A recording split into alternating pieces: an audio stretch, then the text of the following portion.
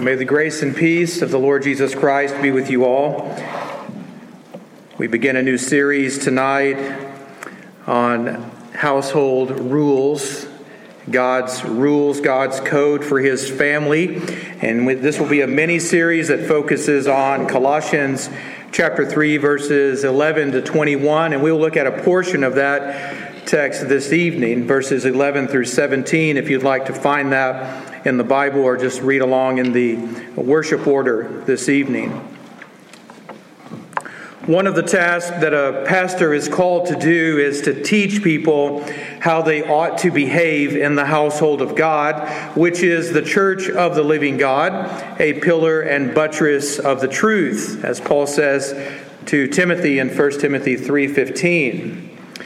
It has been my experience as a minister that some people appreciate this very much, while other people do not appreciate it as much. Some people want to be taught how to live in God's family, and then other people just want to do whatever they feel like doing whenever they feel like doing it. And so they don't want to be told how they ought to behave. Well, depending on what kind of person you are either going to love this series or you're going to hate it, because we are going to see the household rules that God lays down for the family of God in this section of Paul's letter. But either way, whether you love it or hate it, I must fulfill my duties and discharge the duties of my ministry, which include telling you these things, and I must do so without apology. And so here we go. That's the intro to this series. Now, the last two series that I've preached required me to speak with the voice of a prophet. And that can be kind of hard and crazy at times. But this series will require me to speak more with the voice of a pastor. And so I hope that you will notice a difference both in the style and the substance of the teaching and preaching, as the book of Colossians is very different than Jonah and Nahum, both in its texture and tone. And so our focus for the next few weeks will be on household rules in Colossians 3, 11 to 21. And today we're going to look at one rule that might not be so obvious right away, but it is. You'll see that it's very clear. And this has to do with the family dress code. This has to do with the family dress code, how God the Father expects us to dress as members of His family. Well, if you're willing and able, I invite you to stand for the reading of God's Word from Colossians 3, 11 to 17. And I pray that you will open your hearts and minds and give full attention to the holy Word of God. Here there is not Greek and Jew, circumcised and uncircumcised, barbarian, Scythian, slave, free, but Christ is all and in all. Put on then as God's chosen ones, holy and beloved, compassion, kindness, humility, meekness, and patience, bearing with one another, and if anyone has a complaint against another, forgiving each other, as the Lord has forgiven you, so you also must forgive. And above all these, put on love, which binds everything together in perfect harmony. And let the peace of Christ rule in your hearts, to which indeed you were called in one body, and be thankful. Let the word of Christ dwell in you richly, teaching and admonishing one another in all wisdom, singing psalms and hymns and spiritual songs with thankfulness in your hearts to God. And whatever you do, in word or deed, do everything in the name of the Lord Jesus, giving thanks to God the Father through Him. And that is the word of the Lord. May God add His blessings to the reading, the hearing, and the preaching of His word, and all the church says, Amen. You may be seated. Well, as you know, every family, including yours, has its own distinct culture, its own distinct style. If we were to go family by family throughout our congregation, we could probably detect that each family has things that are alike. People look alike. They sort of dress alike. They like the same sort of color schemes. Those are things that families do. God's family is no different. And that's what Paul is getting at in this household code. I want us to look at how the family of God is expected to be alike and not expected to be different. We do have our differences, and there's much diversity in the family of God, but I want you to see that God the Father expects us to wear the same thing, to wear the same garments, to be clothed in the same way, and I want you to see why it matters. According to Psychology Today, a study published in the Journal of Experimental Social Psychology coined the phrase embodied cognition. Embodied cognition. This was to describe the idea that we think not just with our brains, but also with our bodies. Researchers found that clothes influence how we view and interact with the world. So here's two examples. When they gave participants in the study white coats and told participants those coats belonged to doctors, the participants' ability to pay attention increased. When participants were told that the coats belonged to painters, their ability to pay attention flatlined.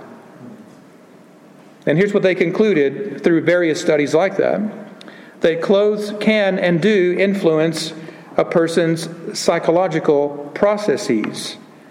Dressing casually or carelessly could cause you and people around you to feel less focused and less alert, less engaged, and less present. The article goes on to say that clothes also dictate the role the people wearing them take on. One study found that people's perception of their own responsibility, their own competence, honesty, reliability, and trustworthiness, among other qualities, was heightened when they took a little more care in the clothing they put on. I think there was a pop song back in the day that talks about how sometimes clothes do not make the man. Maybe clothes do make the man. I can't remember how it goes. But the point is, people wrestle with this idea of, does it matter what you wear? Well, God, the Father, who is the head of our household, believes that what we wear matters very much. It has a way of shaping our identity, shaping our perception of who we are. Now, I'm not talking about the clothes you're wearing and where you purchase them and the style of clothing. That's irrelevant for our discussion here. This was simply an illustration to say that what you wear matters, and it certainly matters as members of God's household. Every member of God's household is required by God to dress a certain way. And the reason God has given us a dress code is for our good, but also for His glory. Think about where we came from. Paul mentions here that there are a range of people, Jews and Gentiles and Scythians and free and slaves and all of that stuff. But he says none of that matters in God's household. What matters is Christ. Christ is all and is in all. And so there's no point in trying to play the ethnic card or appeal to your social status or cling to your personal style or to wave your cultural flag. Paul's point is that it doesn't matter if you're a geek or a jock, a princess, a basket case, a hipster, or a prep, a loner. None of that matters. You must wear whoever and whatever the Father wants you to wear. It's His family, and these are His rules.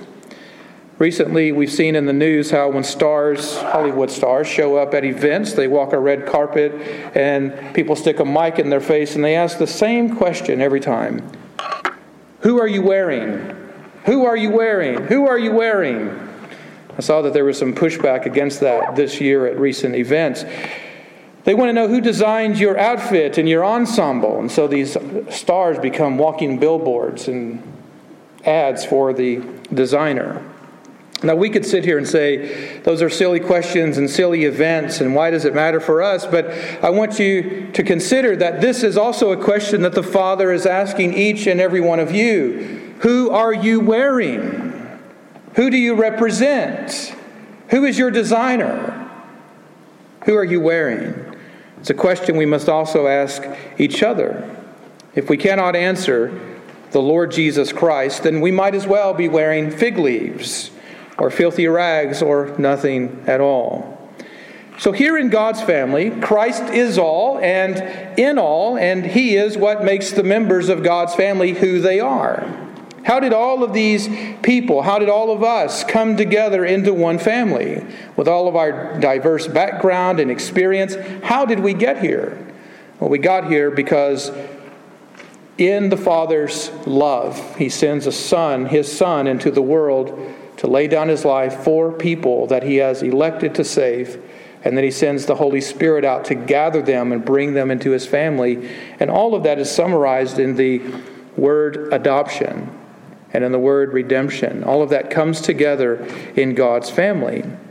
We're told in so many ways at the outset of this text to put on Christ from the inside out. Dress yourselves in the Lord Jesus Christ from the inside out. So the Father's sovereignty in election doesn't free us from responsibility. It actually establishes our responsibility and shows up in our actions. As God's chosen ones, He says, holy and beloved, put on the Lord Jesus Christ. Dress like a member of God's family from the inside out. And I want you to keep in mind that these household rules are the same for each and every one of us, from the oldest down to the youngest. We must put on Christ, and we must put on His virtues one layer at a time. I've been told by various people and heard in various places that it's actually better to layer your clothing. Some of you know more about these kinds of things than I do. But they say it's better to layer your clothing, layer your garments. There's a sense of style that goes with that, but also a sense of practicality. What I want you to consider here is that the Spirit of Christ is teaching us how to clothe ourselves in Christ, beginning with our bowels, beginning at the depth, beginning in the guts of who we are. Put on compassionate hearts. And the Greek word for this has to do with the bowels of mercy. So Paul is talking about clothe yourself with Christ from the inside out. That's one layer. Then you put on another layer of clothing, kindness, which has to do with a general friendliness, believe it or not. A general friendliness. And then humility, which is low-minded, not dumbed down, but low-minded. Be humble. No matter how much you know, no matter how much you understand, no matter how high and mighty you might be, either in reality or in your imagination, you're to be low-minded. Keep it on the low. And then meekness, which has to do with power under control. A well-worn illustration has to do with the way horses are broken. They have this strength and glory about them, but in order for them to be useful to man, that strength and glory must be harnessed and bridled. And when that happens, that horse is considered to be meek. There's a kind of brokenness of his will on one hand, but harnessed and bridled on the other hand. And we're to be like that, meek before the Lord, meek before one another. And then patience, which for those of you who are looking at languages, original language out there, see that it means long suffering, like big time suffering, like putting up with a lot of stuff here, right? One commentator says, we're here for the long haul, and we measure time in terms of eternity, so really we have all the time in the world to be patient with each other. Those of you who pray for patience and then wonder why you're immediately afflicted with all kinds of trials and temptations and burdens should know that you've actually gotten what you've asked for in that. You want patience, you want to suffer long, the Lord will be happy to oblige, but patience. And then tolerance. Some of your translations say, bear with one another, put up with one another. Tolerance here does not mean that you just accept anything and everything about other people, but it means that you're able to bear up under it. You're not so ticky-tacky, and you can put up with some stuff. So maybe a better way to say it is put up with one another, right? Put up with one another. I read that in one of the commentaries. But now I want you to look at that phrase, one another, and see how important it is. One another reminds us that we are in community, and in keeping with our analogy here, we are in family with one another as adopted siblings into this family. We came in the same way, in Christ, and Christ is in us, and now we've got to put up with one another. But why? Because like all families, sometimes we get on each other's nerves. Like all families, sometimes we rub each other the wrong way, and we frustrate and we irritate one another. And if you're not doing that, then you're not living close enough together, right? Families need to be close enough to bump into each other and crack a dish every once in a while. But that's what Paul is getting at. We're in this household and we're all trying to get dressed and there's cramped spaces. We're trying to put on Christ and we're bumping into each other and we're offending and things aren't always going well. But we are members of the same family by God's electing grace. We're one in Christ, but we're very different from each other. We're not the same yet. Christ is in all of us, and we're trying to put on Christ, but we're not all there yet. We're still working on it. So what are we to do if in our family, sometimes we have a complaint against each other. Sometimes we have an offense has occurred. There's some kind of issue. What do we do? Well, in our flesh, here's what we want to do. Our flesh says we need to get even. We need to go tell everyone what happened. We need to carry a grudge. We need to just go away. We'll go away. We'll go find another family and maybe get adopted into that family. But notice that Paul does not give us any of those options. He gives us one option when there is a complaint against another. So if you personally have a complaint against another person, this is your one option. Your one option in God's household, His rule, is to show mercy, to show grace. Forgive. The word forgive here means show grace. Show grace to each other. Why would we do that? Well, the rationale is you show grace to one another because the Lord has shown grace to you. So you are to pattern your relationships with each other after your relationship with Christ. He showed you grace. He shows you grace. Even now, how much more should you pass it on and show grace to others? And if you feel like someone offended you greater than you offended the Lord, we need to talk later, okay? You might misunderstand the nature of sin and the weight of sin. But what I want you to see here is if you take a moment and just take a little inventory on your own life, think of all your own failings, your own weaknesses, trespasses, your own sins. And you have this expectation that God will show you grace, this hope, this desire that God will show you mercy. And He does. He promises that He will. He does it for the sake of Christ in you, the hope of glory. How much more should we turn and show grace to each other? So you've been forgiven much. Why in the world would you withhold forgiveness for so little? As I said to someone earlier today, life is too short to hold a grudge.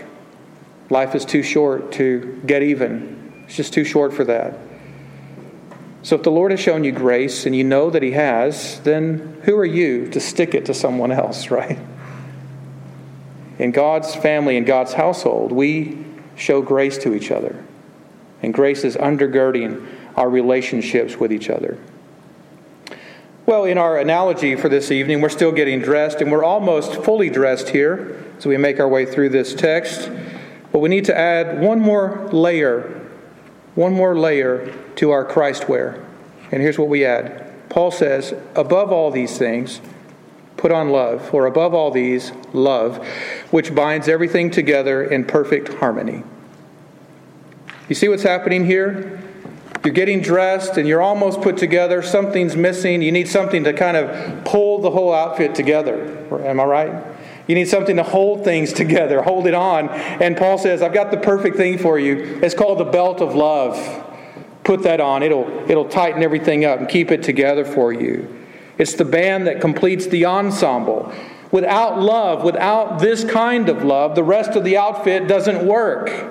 None of the other things you put on are going to work. And without this outfit, nothing will stay on. It won't stay together. It won't fit right. So you need love wrapped around all of this to keep it together. And now we're dressed. We're all dressed up. And you might be thinking, well, now we're all dressed up and nowhere to go, right? No, we're all dressed up with somewhere to go. The question is, what shall we do? Where shall we go? And the answer comes clearly in the text, doesn't it? We go to church. We go to church. We gather with the rest of the family in the body of Christ, to which we were called, Paul says. And we do this not with anger and rage, but with peace in our hearts. Not with grumbling and gratitude, but with peace in our hearts. And it's not just any kind of peace, and it's not an idle peace, but Paul says, let the peace of Christ rule in your hearts. And the word for rule here means to direct or control or guide. It means to let the peace of Christ, not the petty desires of your flesh, call the shots. Let the peace of Christ settle you down. I want to share something with you. Confession. We know each other well enough so I can share this. This is not unique to me. This happens to a lot of ministers that I know. But Saturday, a lot of ministers I know will talk about how their anxiety levels spike on Saturday. Why? Because Sunday is coming. And their anxiety levels spike and their hearts go crazy and they wonder who's going to be there, who's not going to be there. Is the service going to be okay? Why can't my sermon come together? I need more time, and all of these things are going on. And pastors, probably more than even members of a church, forget to let the peace of Christ rule in their hearts. So you're caught in a storm, a raging storm. For some of you, coming to worship in the afternoon, Sunday afternoon, is a war. It's a battle, right? It's a battle against your own flesh.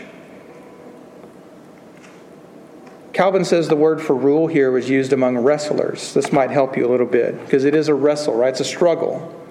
So Calvin says, he who has vanquished all the others carries off the prize. When a wrestler wins, he carries off the prize. So Paul would have the peace of God be superior to all carnal emotions, which often hurry us on to contentions, disagreements, quarrels, secret grudges. The peace of God must be a bridle by which our carnal emotions may be restrained. Now, I alluded to the fact that I know that for many people, just gathering on the Lord's Day sometimes is a challenge. It's a struggle. Sometimes we don't want to do it. We don't want to drive across town. We don't want to see other people. We don't want to walk into the door, kneel in prayer, sing an old hymn, sit under preaching, come to the table, or just deal with anyone. Am I right? One person on the back row is like, kind of. Yeah. But in order for the peace of Christ to rule your heart, you've got to remember the gospel. And then you've got to rest in the gospel. The Father chose you in Christ. The Father clothes you in Christ. The Father called you in Christ. It is no accident that you are here. It is no accident that you are a part of His church, that you're in His family. That's not happenstance. The Father wants you.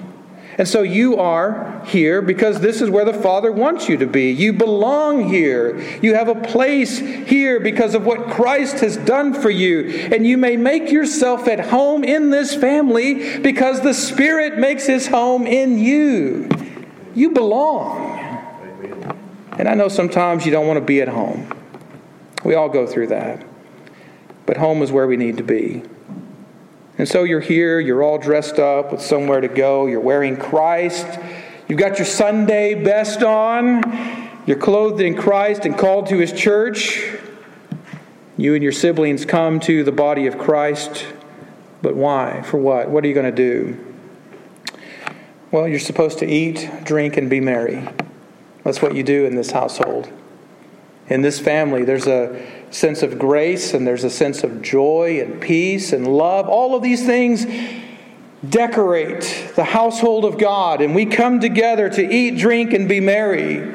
I know that because Paul says, let the word of Christ dwell in you richly, teaching and admonishing one another in all wisdom. That's where we get our food and drink, is through the Word of God read to us, the Word of God preached to us, the Word of God recited by us, the Word of God consumed by us at the table. It's the Word of God invisible and the Word of God visible that must dwell in us richly. And the word for dwell here is beautiful. It talks about inhabiting someone. Let the Word of God move into your life and make its home in you. Give it permanent residency. Don't let the Word of God just be a fly-by-night guest in your life. How does the Word of God come in to inhabit you, to indwell you, to live in you? What gets into you by means of teaching, by means of counseling, by means of being together in community. Notice again the one another in all wisdom. It's one another. It's not just one pastor preaching to another group of people. Also, the congregation and members of the family take the Word of God and speak it to one another. And this happens, by the way, in our Sunday schools. Don't live below your privilege. A lot of good things happen there. This happens, by the way, in our missional communities, which requires an additional sacrifice of your time, but so worth the sacrifice to be with God's people during the week. This happens in the hearing of the preached word and the read scriptures. It happens in conversations as we counsel one another and encourage each other in the things of God. How is the Word of God going to dwell in you richly if you're not exposed to the Word of God and putting yourself within the realm of God's Word? You've got to be in there, right? So God has laid before you a banquet feast of His Word. It's up to you to eat and drink and make merry with that Word. There's something else that's going on here. As a part of being merry, I want to highlight this much disputed, much debated phrase: sing psalms and hymns and spiritual songs with grace in your hearts to God. Calvin rightly explains that a psalm is that in the singing of which some musical instrument besides the tongue is made use of. A hymn is properly a song of praise, whether it be sung simply with the voice or otherwise. And while spiritual songs, or odes as he calls them, contain not merely praises but exhortations and other matters, he would have the songs of Christians to be spiritual, not made up of frivolities and worthless trifles. I really only shared that quote with you to say those last few words: frivolities and worthless trifles. Those are the kinds of things that we hear in contemporary Christianity today, unfortunately. But really what's going on here is Paul is saying, look, God has given you a variety of music to enjoy. You have psalms that come from the book of Psalms in the Old Testament. And little by little, we're learning to sing a few of those. And some of our sister churches do a great job of just singing the psalms. But we're also free to sing hymns, like the ones that we typically use here. Hymns that are written and convey to us the truths of our faith, and we're able to sing them to each other and to the Lord. And then you have spiritual songs, and in the Greek they're called odes. Lyrical poems, spoken word, maybe something like rap or hip-hop, to give you an idea of what it might sound like. But it's the idea that God has given us all of these resources to use. And we're to convey His word that's richly put into us. We convey it back to Him. But notice here, undergirding all of this, is we do it with thankfulness. Another way to say it is we do it with grace or gratitude in our hearts to God. And that means we must worship God without holding grudges, without grumbling, but do so with gratitude and grace in our hearts. It's so easy for us to forget the tremendous privileges we have just in gathering in a place like this, at a time like this, with the comforts and securities that we have, when so many people around the world are hiding because of their faith and not able to enjoy the privileges and comforts that we do. Let us not live below our privileges or forget the graces that God has lavished upon us. Well, final thing here. We're all dressed up. We've gone to church. We have been a part of worship, eat, drink, and we're merry. And now what do? Worship is over. Where do we go? How do we live? And Paul gives us some idea here. Verse 17, whatever you do, in word or deed, do everything in the name of the Lord Jesus Christ, giving thanks to God the Father through Him. I want to put it like this, that we've gotten dressed and gone to church, and finally now we get to go out in the world on mission, still clothed in Jesus Christ. Notice this catchphrase, whatever you do, whatever you do. You're changing diapers, you're taking out the trash, you're driving down the interstate, you're walking the halls of your work, you're at the water cooler, you're counseling a kid, you're mowing your lawn.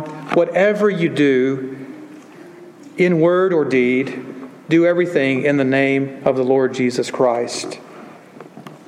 Now, this is not some kind of magic spell that you're to cast. In the name of Jesus, I'm driving down Highway 80. In the name of Jesus, I'm at the water cooler drinking water. That's not what he means. He means that you're doing it as a representative of Jesus Christ. You're clothed in Christ. You represent Him. That's who you're wearing.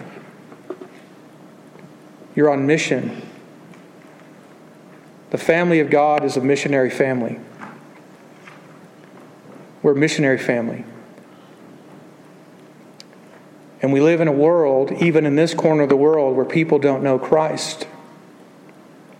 This past week, I was counseling with some friends that I met at Starbucks early last year. But as our relationship and friendship has developed, they began to ask me to help them with some things. And so I've been meeting with them for marriage counseling.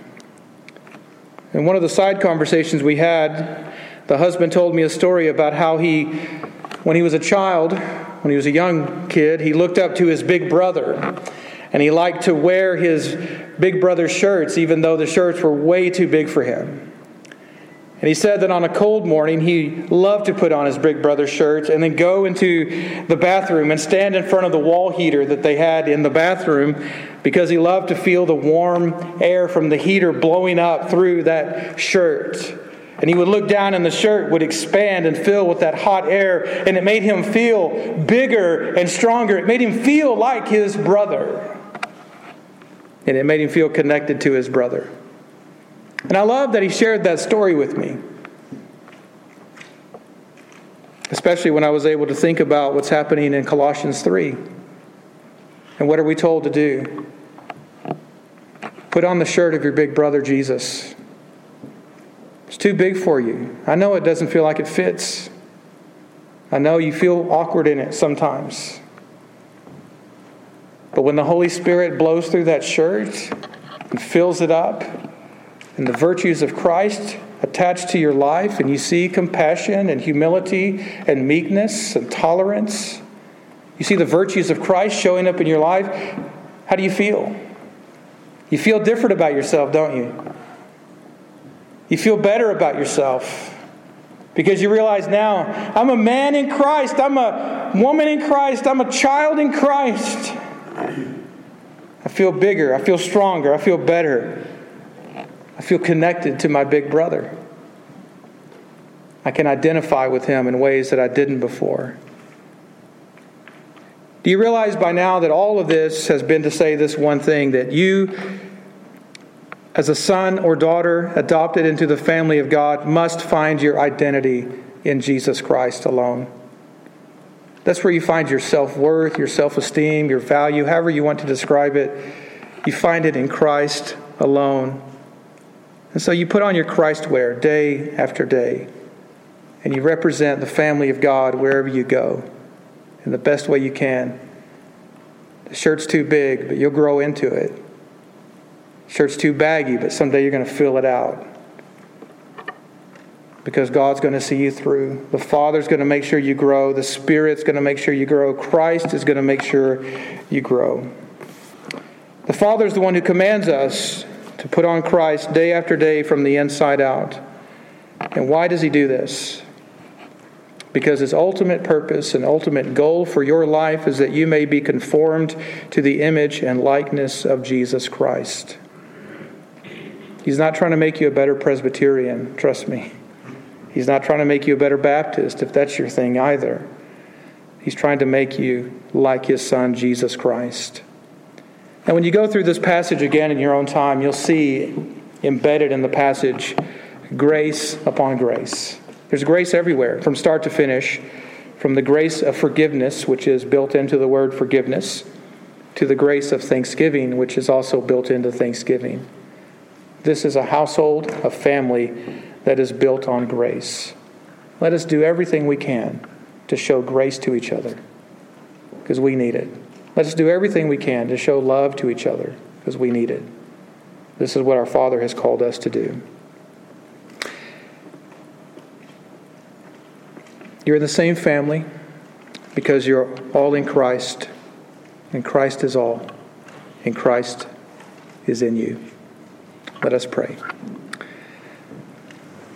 Almighty God, our Heavenly Father, who sets the lonely in families, we commend to your continual care the homes in which your people dwell. Put far from us, we ask you, every root of bitterness, the desire of vainglory and the pride of life. Fill us with faith, virtue, knowledge, humility, meekness, patience, tolerance, forgiveness. Knit together in constant affection those who in holy marriage have been made one flesh. Turn the hearts of parents to their children. Turn the hearts of children to their parents. And turn our hearts to Father in Christ by the Holy Spirit. And so kindle fervent love among us all, that we may evermore be kind and affectionate to one another. Through Jesus Christ our Lord we pray. Amen.